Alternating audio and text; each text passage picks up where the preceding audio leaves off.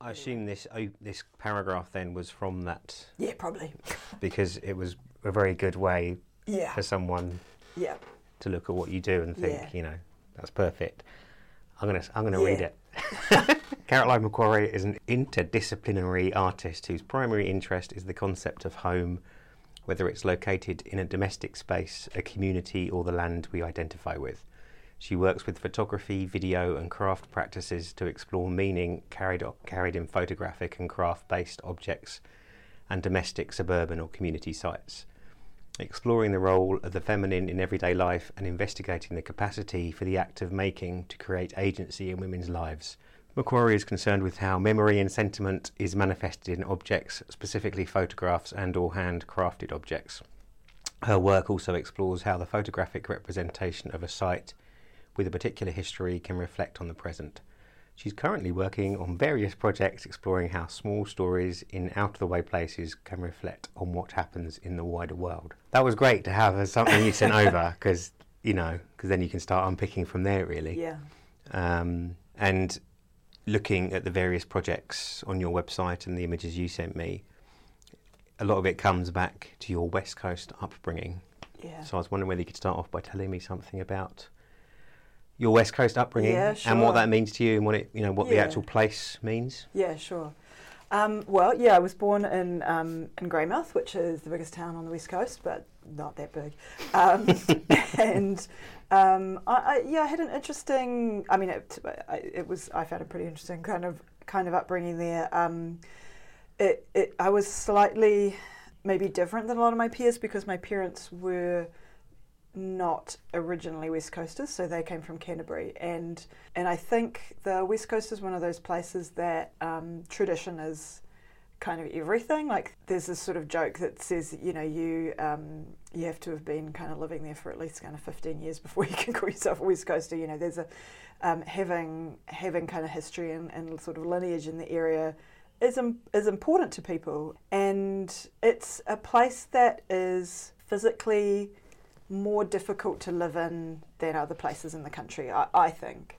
I think there'll be other places that are like that. Explain in that New to Zealand. anyone who's might be listening not from New Zealand. I think the weather is reasonably extreme.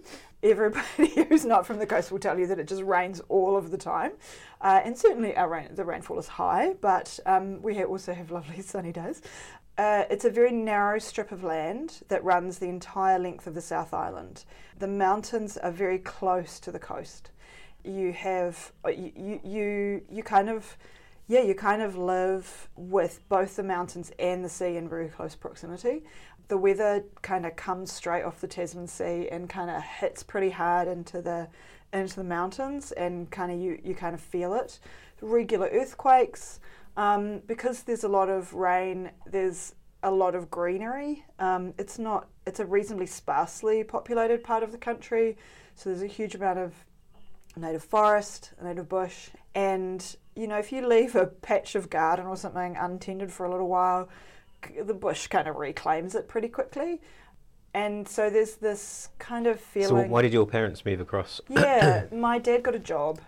He worked for company called West Power, who were the local power supply authority. He was an electrical engineer, and my mum was a nurse, and they met in Christchurch and hadn't been married for very long, maybe about a year, I think, when they moved over. And they thought that they would stay for about 3 or 4 years, and that's nearly 50 years ago.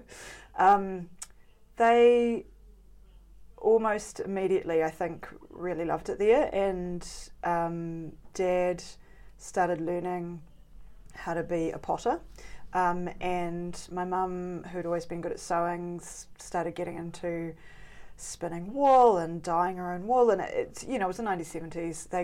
They sort of got into that slightly kind of alternative lifestyle.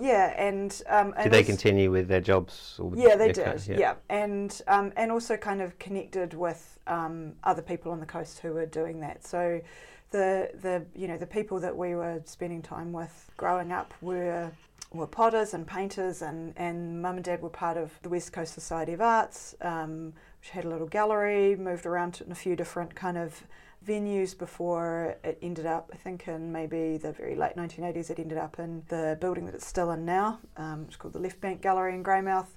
And so, yeah, just sort of grew up and around people who were makers, essentially.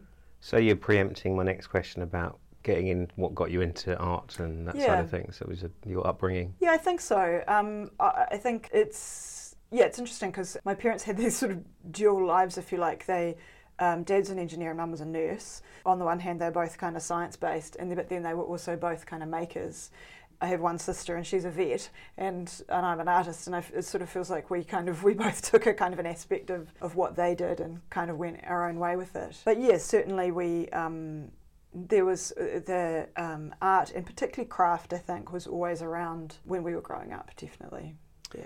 So in which case, why photography? Yeah. When I was with David Cook in here last year, I said to him, what got you into photography? I don't know if I told you this already. Yeah. And he paused for about 2 minutes or something, and I thought that's a good David Cook pause. But he came out with, I didn't choose photography chose me. Oh, wow, I was like, that was worth the wait. Yeah. no pressure. But, it's like the mafia or something. But why photography? Yeah, it's a good question. Well, I'm sort of the complete opposite to David. I kind of fell into it. When I was at high school, I basically wanted to take every kind of art subject that there was, and anything that kind of involved drawing or making, in some way. Took technical drawing, and when I was in sixth form, which is now year 12, we had the opportunity to do photography, and so I just took that as an elective because I could do it kind of alongside art, and then also took it in seventh form. Wasn't sort of stunningly good at it in terms of portfolios for kind of bursary art. Did better in painting than I did in photography. When I knew I wanted to go to art school, but I wasn't super specific about what I wanted to do there. I thought I wanted to do film. I went to Canterbury, and I had also, all the way through high school, had been involved in amateur sort of drama society, and had really loved that. And I thought maybe making films would be a way to sort of marry those two things. Mm-hmm. And then in my first year at Canterbury, I made a short film, and it was pretty terrible. And realised that maybe that wasn't the thing. In some ways, fell back on photography a little bit. It's not that I disliked it. I always enjoyed it, but it wasn't. I always sort of say it was your backup plan. It wasn't even really that. It was more that I think it's interesting because I look at art schools now, and they're very interdisciplinary, and I think that really would have suited me. I think it wasn't so much that I didn't want to pick photography. I just didn't want to pick anything. I wanted to be able to do all of the things. And so in some ways it felt like it didn't really matter. I loved being in the darkroom, so and I loved going out and taking photos as well. So it wasn't a bad choice. It was just a little bit of a sort of an automatic choice rather than I teach photography, and I see students who, some of them are just so driven, like they've just wanted to do photography, and that's their really kind of their one thing that they want to do. And I always feel slightly embarrassed because I wasn't like that. Photography is, I don't want this to sound like a bad thing, because it's not. For me, it's a really positive thing. Photography is one of the tools that I use. It's funny, isn't it? Because you could probably do, be 99% of the rest of the population that do different jobs. And let's face it, most people fall in to. Yeah, but totally. when you're an artist, there's an element of guilt that if you say you fell into it. Yeah. It wasn't a calling. Yeah, this absolutely. thunderbolt coming out of the sky saying you will do it. So what was the route from, when did you end up at Massey teaching? Yeah, so I did my undergraduate degree at Canterbury, and started to sort of push the boundaries of photography, particularly in my fourth year, in terms of making kind of stuff that involved other sort of media. And then I pretty much straight away moved to the UK, and I was there for about 5 years. Yeah. Were you creating art? No. For yourself at the same time? I would have liked to have been, but I sort of got there and started working straight away, and those kind of jobs are not usually short hours. There was a lot of overtime, and I just never got into the kind of the groove of it over there, and always sort of regretted that. Kind of tried to get it going a few times, but it just didn't really happen for me. I think there's often a period anyway, sort of post-degree. Yeah, I think so. Sort of working out. Yeah, exactly. How to do it. Yeah, do I want to do this? How do I do it? I think I also severely underestimated the network that I'd built up in my undergraduate degree. I was just so sort of excited to go out and see a bit of the world that I didn't realise that actually what I was leaving behind was actually really valuable, and how important networks are in the art world. Not only for getting opportunities, but also just for supporting you in making and things like that. So yeah, we came back to I came back to New Zealand, brought my English partner with me at the end of 2002. It happens. Yeah, it does. And then spent a year working in retail because not really knowing what I was going to do with myself. And then just had a chance encounter with Anne Noble, who was like, you should come and do a master's. 2 weeks later, I was in the master's program here at Massey. Oh, wow. It was really fast. Started doing a little bit of teaching. The first year I did a little bit of assisting, and then in my second year I taught my first class, which was a Photoshop kind of class, and then just kind of hung around and kept, there's a fixed termer, and then there's this senior tutor, and then as a lecturer, and yeah, so just kept kind of kept at it, like a bad penny. And you're still, and so when was that? 2003? Yeah, 2004 and 5 was when I was doing my masters. Yeah. Which actually I didn't really do much photography in, so was that because it was an interdisciplinary masters. It was really nice to be able to kind of try out some other stuff. So what were you doing? I made a bunch of things, but I ended up making this kind of installation piece. I was thinking about and writing about how the act of making can facilitate agency in women's lives. So looking at particularly sort of historically craft-based practices as a form of expression, not just a kind of a something, a sort of a hobby or something, but actually as a kind of a sanctioned form of having some sort of self-expression. Ah, yeah, interesting. Yeah. So when did you make Singularity? Because that was the first project I thought. That was the first thing that I finished post MFA. So that would have been, I think we exhibited that in like January 2007. So that sounded quite a relevant first piece. Very Do you want to much say something about that? Yeah, so that's that work is 4 images. They were at the time the only 4 images that had ever been taken of my parents and my sister and I together, and then one of them also includes our partners. And yeah, I was thinking about this idea of the family photo. 2 of them are in a professional photographic studio. 2 of them are just both at Christmas, actually. Somebody else sort of taking photos at Christmas.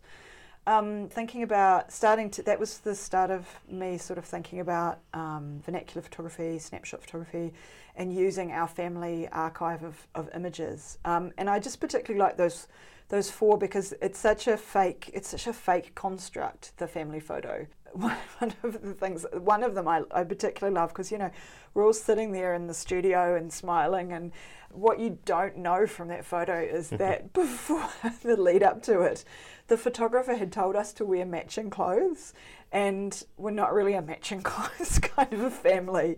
And so there was this big kind of... How matching did he expect, or she expect? Who knows? So there was this big kind of... I think my mum had won that sitting at some sort of like fair or something. So we... the thing I remember was that my mum and my dad and I managed to match, but my sister was, so she had to wear something that she wasn't happy with, and it's just that the expectations around what it should be like why would it have mattered if our clothes hadn't matched, And so you go into a studio and this thing happens and you look like, and you get sort of posed and stand in a certain kind of hierarchy, and in both of the photos we've got Dad standing up at the back, and it's so kind of false. And then you've got these other 2 where we've kind of arranged ourselves a little bit more, and you get a little bit more of kind of how people kind of arrange themselves. Anyway, so I had those 4 photos, and I essentially stitched into them, kind of patterns across them. I was thinking about the idea, I mean, in some ways it's kind of literal. I was thinking about the idea of stitching families together, but of also the photos doing that, you know, and about how photos, you know, we take photos of the happy times in our lives. We tend not to photograph when we're having a big argument or something's going wrong, you know, and as a result, you know, if somebody just looked at your family, you know, if an alien found a photo album, they'd think, you know, people were happy all the time.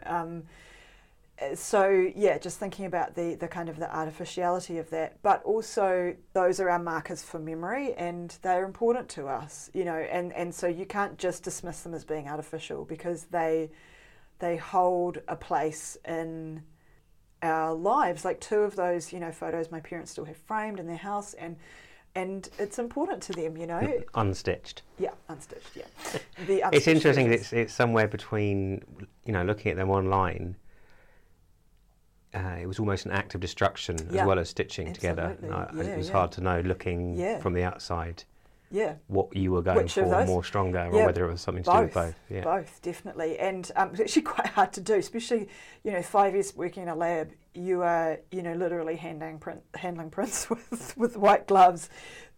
Stabbing holes in them was quite difficult. The first one was actually quite difficult to do.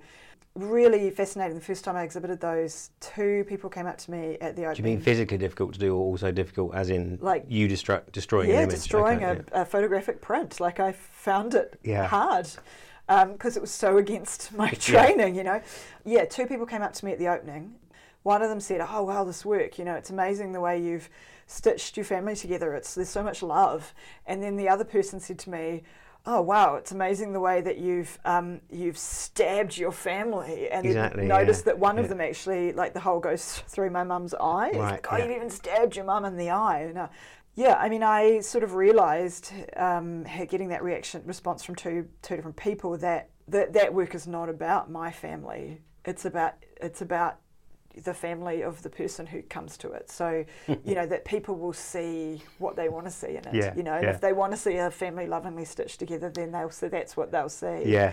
And also quite universal, the love and hate in all families. Of course. Absolutely. Yeah. And it reminded, only when I saw that online I realised that when we had the photo book thing here, who was the French artist? I didn't realise how... Yeah, Carol Beneta. You must have been into that at the time. We did a workshop together for high school students, which was really cool. Right, yeah, really cool.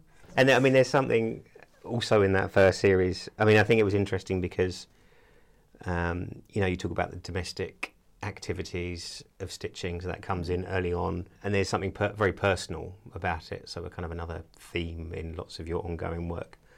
And then Reasons for Silence is the next one that I sort of pulled out as one that I thought was great, just because of the fact not just because of the fact, but I love the way you took these tablecloths and napkins and other things from op shops, I assume, and printed directly onto them. Yeah. And I thought, again, it's a lovely melding of the domestic and the photographic. Do you want to say something about that project? Yeah, that project, they were all from op shops. I actually would occasionally wander into an antique shop and see something really beautiful that I would have quite liked to print on, but I, partly just through only wanting to buy things that were inexpensive because I was buying quite a lot of them, but also I decided to use objects that society wasn't valuing anymore.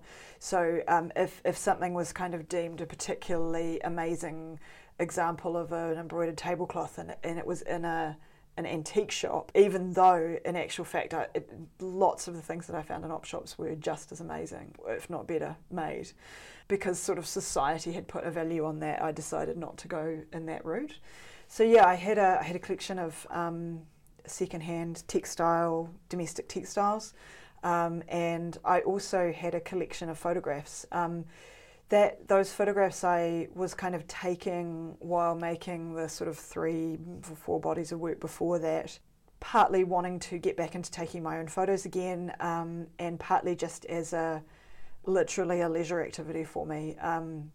That was the project where I started photographing in square format and just found I really liked it, and would take my camera when we went on holiday, and usually that meant staying with friends or family, and I would just wander around their houses, their gardens, their suburbs, and essentially take photos. And with always in the back of my mind that I was sort of making some sort of body of images that was about, don't really want to use the term everyday life because it's a specific kind of, it's domesticity, it's home more than everyday.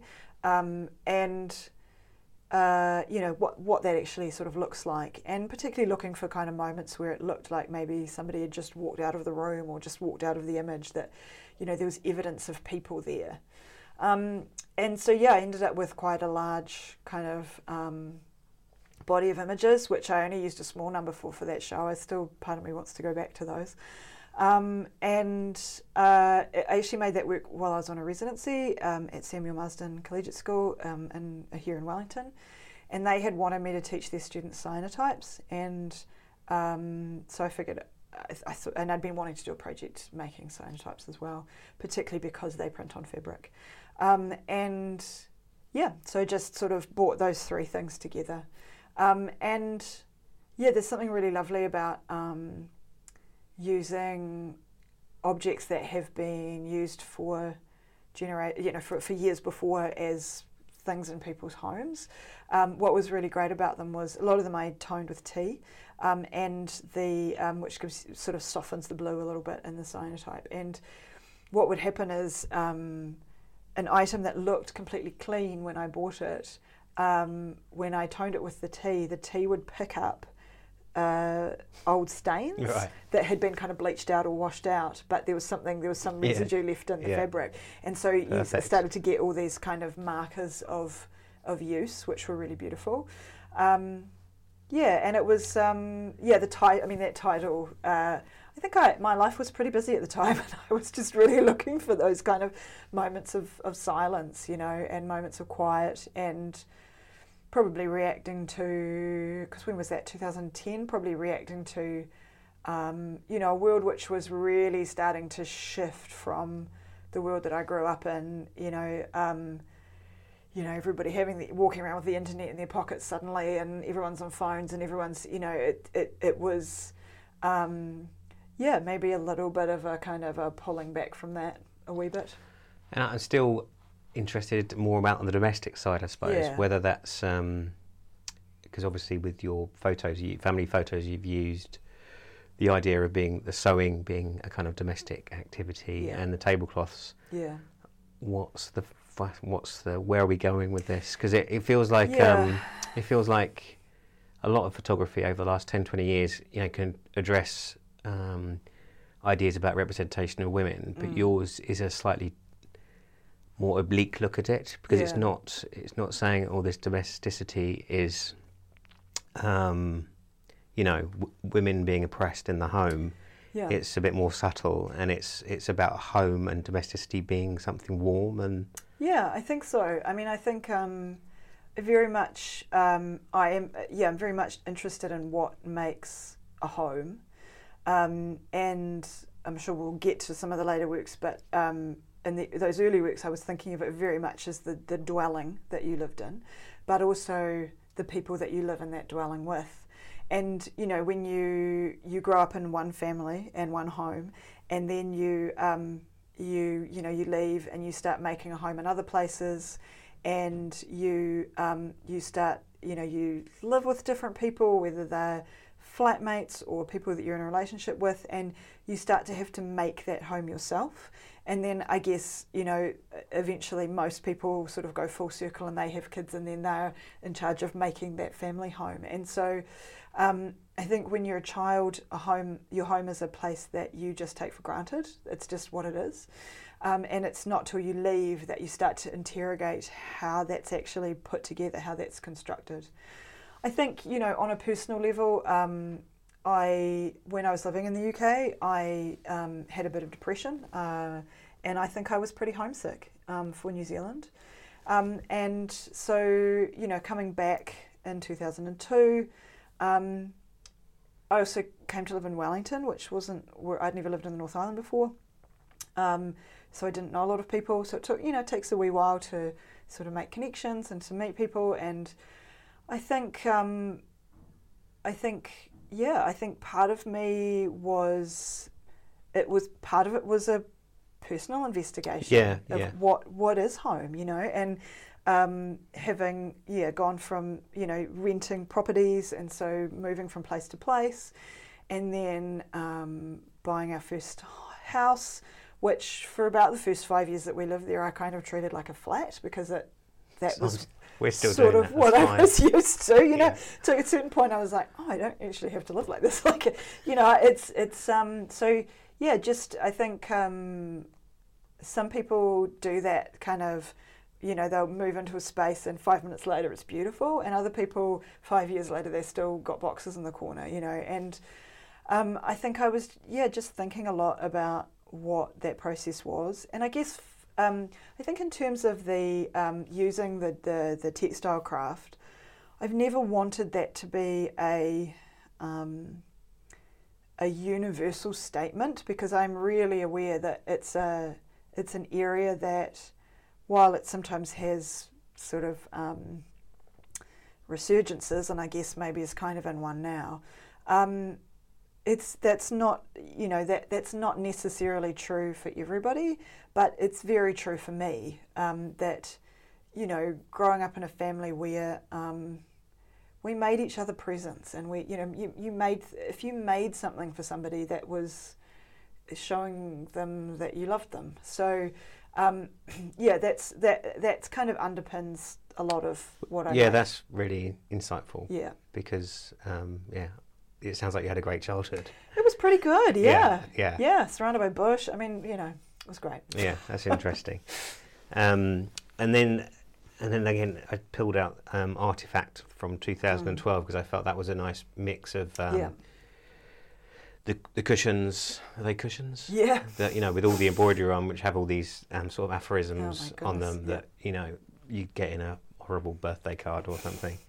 And so, what was the process? You scan them, but you moved the scan. Yeah. Because I liked that a lot, because I felt that was mixing your domestic, but then looking at photography and the nature of artifice in photography, the nature of artifice. Yeah, absolutely. Can you say some more about that project? Yeah. So that project was sometimes, even though it doesn't make any difference to anybody looking at them, sometimes you have a project that you kind of plan for, and then there are other projects that happen while you're making that other project, and you find something and you think it's cool, so you kind of put it to one side. And that was kind of a side project from Reasons for Silence, because I found all those objects in op shops while I was kind of looking for text, and I found that every single one of them in a different op shop.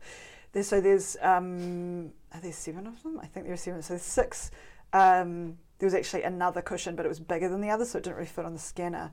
And then there's this weird thing that's supposed to be, it's kind of like a bit of lace curtain that's got happy anniversary kind of, I'd say woven into it, but I don't even think it's woven. And then kind of stuck on it's in a round embroidery loop.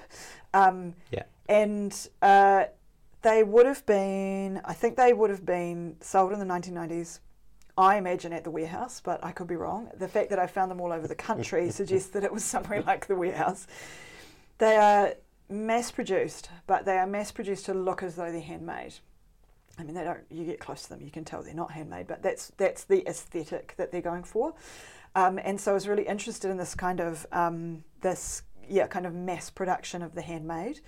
And then I tried taking pictures of those. I tried imaging those things in so many different ways before I hit on the scanning and the moving. And what I liked about them, so I would hold them on the A3 scanner, and you can see my hands in the work. And then I would just sort of move them slightly. The scanner head moved really slowly because I was scanning them at really high resolution. It took about 6 minutes for the whole scan. And so as it moved, I would kind of, as the scanner head moved, I would kind of move the cushion or sort of up and down or across. And so you get digital artifacts in the image. And what I liked about that was that you had these objects which were supposed to look handmade, but were actually sort of mass-produced. And you've got a digital image which is supposed to be artificial, but is kind of handmade because it's, literally kind of made by hand. I was just really playing with that artificial handmade, but also wanting to disrupt the picture plane a bit for people. Been reading a bit about the idea of the flatbed picture plane. It's a really famous essay by Leo Steinberg. He was the first person to use the term postmodernism in relation to art, to visual art. And he talked about, particularly Robert Rauschenberg, making work on a table rather than on the wall, and how that democratises the work. It can be approached from any direction. So I really liked that idea of the sort of the flatbed scanner being a flat thing rather than being held up, even though you put them on the wall and then they kind of look that way up. I showed those at Blue Oyster in Dunedin, and did an interview on, I can't remember the name of it down there, the sort of student radio station down there, and had this amazing conversation with this guy who just talked about the voids that the work sits in for about 45 minutes. It was really incredible. He had a lot to say about the voids. But they're this very sort of inky kind of blackness that these objects kind of are being kind of thrust out of at the viewer. Out of the void. I honestly don't really know what that means. I just like they're not nice things to look at. Not really, no.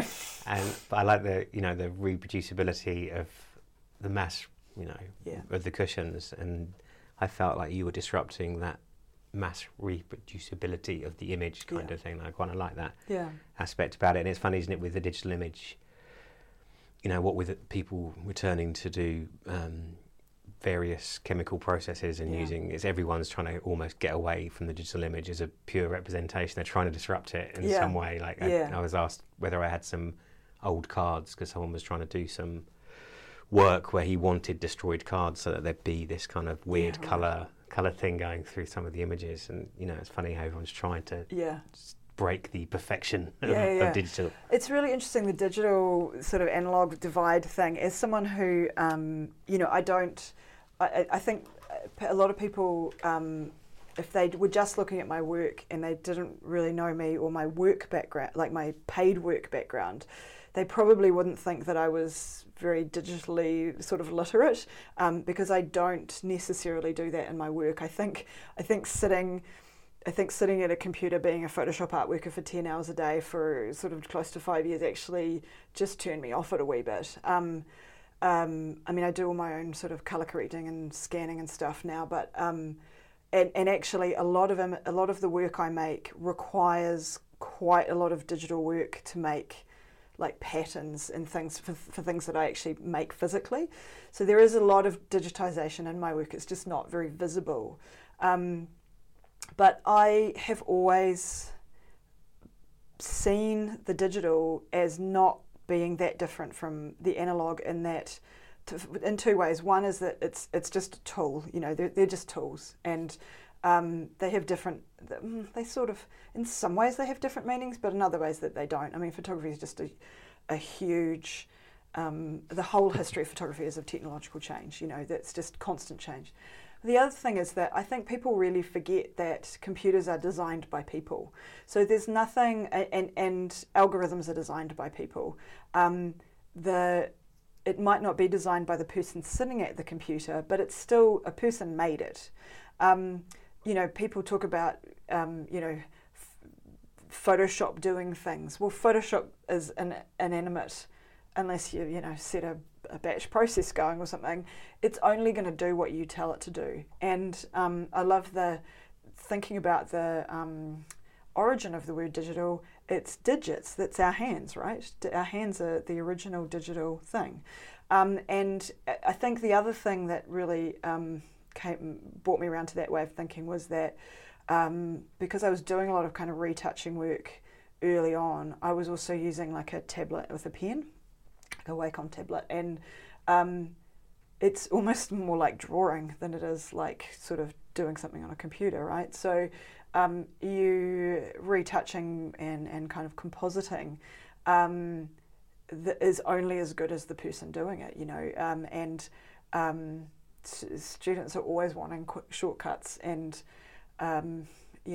Photoshop, they keep bringing out new versions of it, and they're always trying to make it easier to cut out here from a background, but the best way to do it is still just sitting and cutting it out, you know. So yeah, that's kind of how I feel about digitization, I guess. Yeah. Anyway, bit of. I don't know. See, I think it's a generational thing partly. Yeah. But when I see kids going around with their film cameras, I think, what? What the fuck? But that's probably our fault. Sorry about that. Yeah, probably is. I it's okay if it's has a reason for the wider practice that I want that. Not even look, because you can get the same look, but I want to enjoy that process of creating images. That's fine. But anyway, I'll get into that. I was going to mention Prospects Fearful. Another great title. I love where that came from as well. Yeah. Back in the West Coast. Explain that. Yeah. So Prospects Fearful. That's been the most recent one. That's a project that I worked on with my partner Sean, and which I wrote down and I said, "How was that?" Working with a partner. It was quite a hard one. It was good because we managed it well. You sound like my son when I say I was school. Yeah, it was good. It was good. Yeah, no, actually it worked out really well. It could have gone badly, but luckily it didn't. The way that we did it was that we essentially allocated tasks to each of us and then kind of worked on those separately, and then would sort of come back together to discuss things, and then would do that. So we each had our own tasks within the project. But yeah, that was looking at a journey that was taken in the 1840s by an English surveyor whose name was Thomas Brunner, and he travelled with 4 Māori. 2 guides, Kehu and Pikiwati, and their wives, whose names we unfortunately don't know. Brunner he worked for the New Zealand company, but in a weird sort of way where he wasn't kind of paid. He was a contractor, basically, I think. There were a number of he was pretty young, he was only like 25, and there were a number of sort of surveyors who, if they found land, would have been kind of rewarded for that, if you like, found sort of farmable land. And so they were they'd heard stories about a large swathes of beautiful open sunny plain area called the West Coast. Yeah, that was kind of, that Utopia. Was sort of west of what we now know as St Arnaud and the Nelson Lakes, but inside the mountains. And because people had been on the West, or Māori had been on the West Coast for a long time, obviously, but Europeans had been on the West Coast they'd sort of come in and out of the West Coast for a while as sealers and whalers, particularly down in southwestland, but nobody was settling there. Took the gold rush in the 1860s for that to happen. Yeah, Brunner, he'd already been down with Heathy and Fox, walking just directly down the west coast. So, he wanted to check out this inland route, and it's quite a famous story in New Zealand because they had a terrible time, especially their trip down. Encountered extraordinarily bad weather. They travelled down the Buller River, which is not a particularly hospitable kind of walk. It's fairly sort of steep-sided gorge, and the river was constantly in flood, so they couldn't catch eels to eat, and there's not much else there in the bush. When they got to the coast, they were sort of eating seaweed because they were so desperate.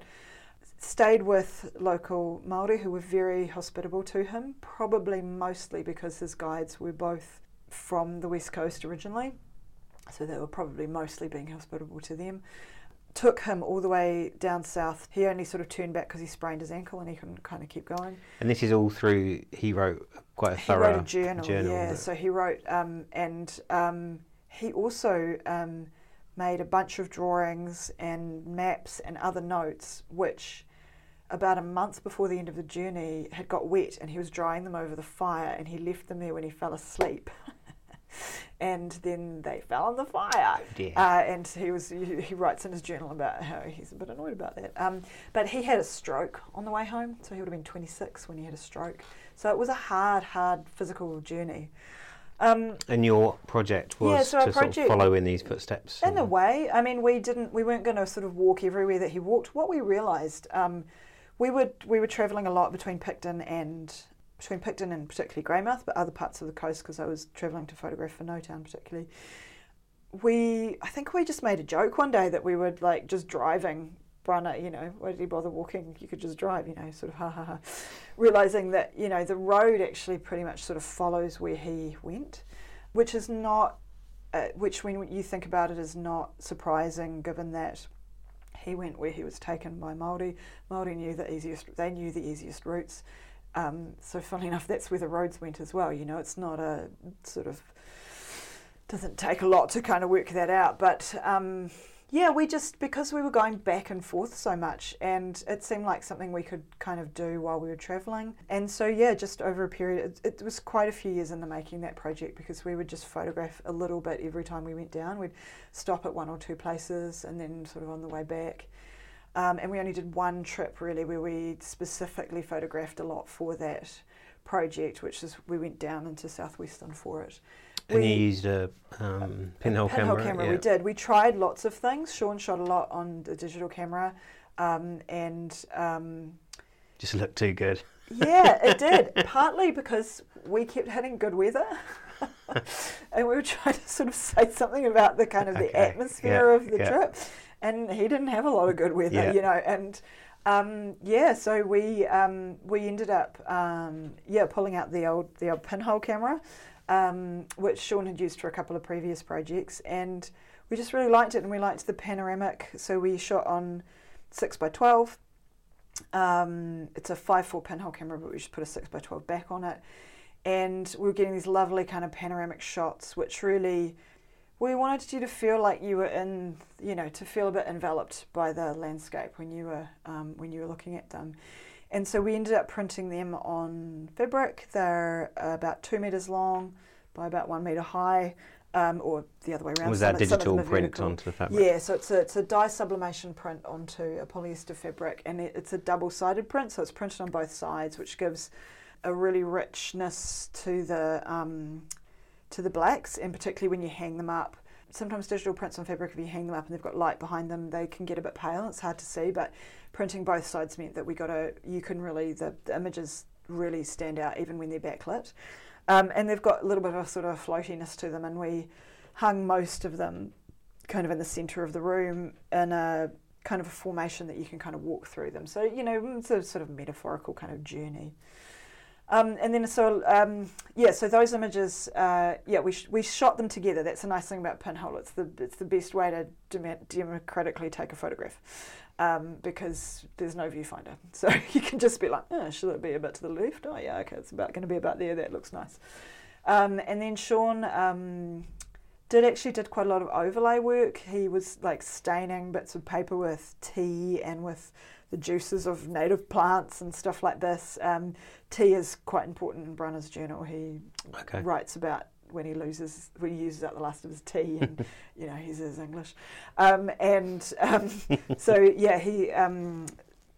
Sean would sort of stain bits of paper and scan those and then overlay them. And you know, it's in some ways it's quite a heavy-handed look, but we wanted them to sort of emulate 19th century kind of painting, that kind of have that darkness to them. And then alongside those, I made 2 other sets of work. I made a series of embroideries, which are text from the journal, which kind of represent the world that Brunner was kind of leaving behind, this very kind of, Victorian kind of straight-laced, very kind of, very structured kind of domestic life. And then I also made a series of pararai, which are a woven sandal that he writes about learning how to make. His boots, he took 2 pair of boots and they both rotted away in the end. He writes about how he was scared that when his boots were gone he would be stranded, but that he's learnt to make the pararai, and he can make a pair in about 20 minutes and they'll last 2 or 3 days, and he can actually, I think he says, trudge along merrily. For us, pararai are a very literal kind of marker for the support that he had from Māori. Brunner is most often described as an explorer, but actually he went on a really long guided walk. You know, he wasn't going anywhere that the other people he was travelling with hadn't been before. And did you say their partners were with them? Their wives were with them, yeah. And Brunner never names them. There's a historian How did you find that out then in historical documents? Oh, he writes about them. Oh, okay. He calls them Kehu's wife and Peki's wife. Okay, right. But he never calls them by their name. Yeah. He didn't want them to go. The guides insisted that their wives come with them because I'm guessing they knew it was going to be a really long trip. He writes about how annoying the wives are when they wander off into the bush and we have to stop and wait for them. It doesn't seem to occur to him that they might be looking for food or, just trying to get away from him. Yeah, maybe, because he's probably really annoying. There's this sort of, you can imagine this kind of 25-year-old sort of go-getter little English guy, upper class. I think we're getting there. It's just kind of, I suppose... trying to summarise your preoccupations with home and the West Coast. I've written down suburbia, but not suburbia at all, really. And the domestic. Yeah, I would say. And everything has that in there. I would put community in rather than suburbia. Yeah, I think so. I think what it comes down to is I'm really interested in the way that people connect to each other, particularly through objects. And photographs are a really huge part of that. And I think probably in terms of the different kind of media that I employ, photography is the one that's a very much a general thing. Like that's something that's kind of true to everybody, is that there wouldn't be many people out there in the world who aren't photographing their friends and family, The textile thing, that is something that obviously historically has had that connotation, but that's probably more my thing. That's probably more what I was saying before about, making is important to me and having things, made for you is quite special. But yeah, I think it's about how we use objects, whether photographic or handmade or other. I mean, I'm not closing down other possibilities, to just connect us to each other, and to just try and feel like we're not alone in the world, really. What are you working on at the moment? Is there another project? Good question. I'm actually just finishing off, well, I'm sort of not so much finishing off, I'm finally pulling together something that I started in 2015 when I was lucky enough to go to Plymouth University and do a residency there. I photographed quite a lot in Cornwall, historic mining sites there, because a lot of Cornish miners came to New Zealand. They kind of went everywhere. And I've also photographed in New Zealand sites where Cornish miners came to. And so I'm just working out how to kind of pull those images together. And I've done some test prints on fabric, and I think I'm going to be kind of stitching those images together in a way, which is quite fun. So that's my kind of plan for the summer. And then I've got a couple more projects. One I've been working on kind of a little bit at a time over a number of years, which is about thinking about women who came out from settler women who came out particularly from the UK, because I mean that's where most of our settlers came from back in the day. Just thinking about that, what it would have been like to go from a place where you had community and the comforts of home to a place where you had to build that yourself, because that would have been a lot. Like it, would have been really something. A couple of other things that I'm just starting to think about. I've always got about 4 or 5 things on the go at the same time. Thank you very much. Oh, thank you. Really appreciate it. Cheers. Cool.